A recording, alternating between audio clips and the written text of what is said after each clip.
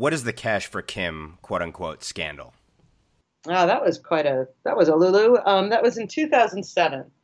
The UN has a lot of offices in North Korea, a totalitarian state run by the Kim dynasty dictatorship since Stalin installed them in the 1940s, and the UN has a whole raft of operations and programs there, which are coordinated through its flagship agency, the UN Development Program, or UNDP.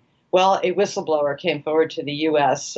From the UNDP office in Pyongyang to say that, among other things, the UNDP was giving money to the North Korean government and was keeping counterfeit U.S. banknotes in its office safe, which is not a good, promising sign.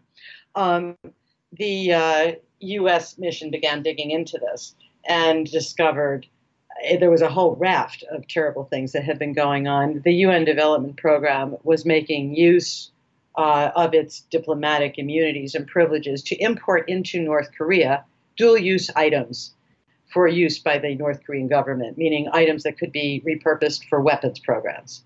Okay, this is North Korea, which was working on nuclear weapons, which still is, which is testing ballistic missiles, which is a major problem and threat to South Korea, grow to Japan, to Asia, and increasingly to the U.S. itself, which was just, we have for some reason to believe, assassinated the half-brother of the current dictator, Kim Jong-un, using a weapon of mass destruction, VS nerve gas, in a Malaysian commercial airport. That's North Korea. Anyway, the UN Development Program in 2007 was caught funneling money to the North Korean government, millions of dollars, allowing North Koreans to handle its bank account, which they apparently used to set up dummy accounts and transfer money through proliferation-related entities in places like Macau and Singapore, and also was, in fact, yes, keeping U.S. $100 counterfeit U.S. $100 banknotes in his office safe.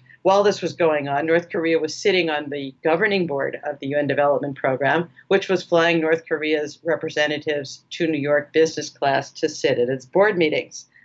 That was a classic UN operation. This became known as the Cash for Kim scandal. When it first surfaced, then Secretary General Ban Ki-moon said that there should be a worldwide independent audit of all UN operations to try and make sure that nothing more like this would happen.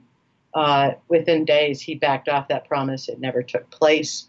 They shut down the UN Development Program office for a little while in Pyongyang. Then they reopened it. Nobody at the UN was actually punished.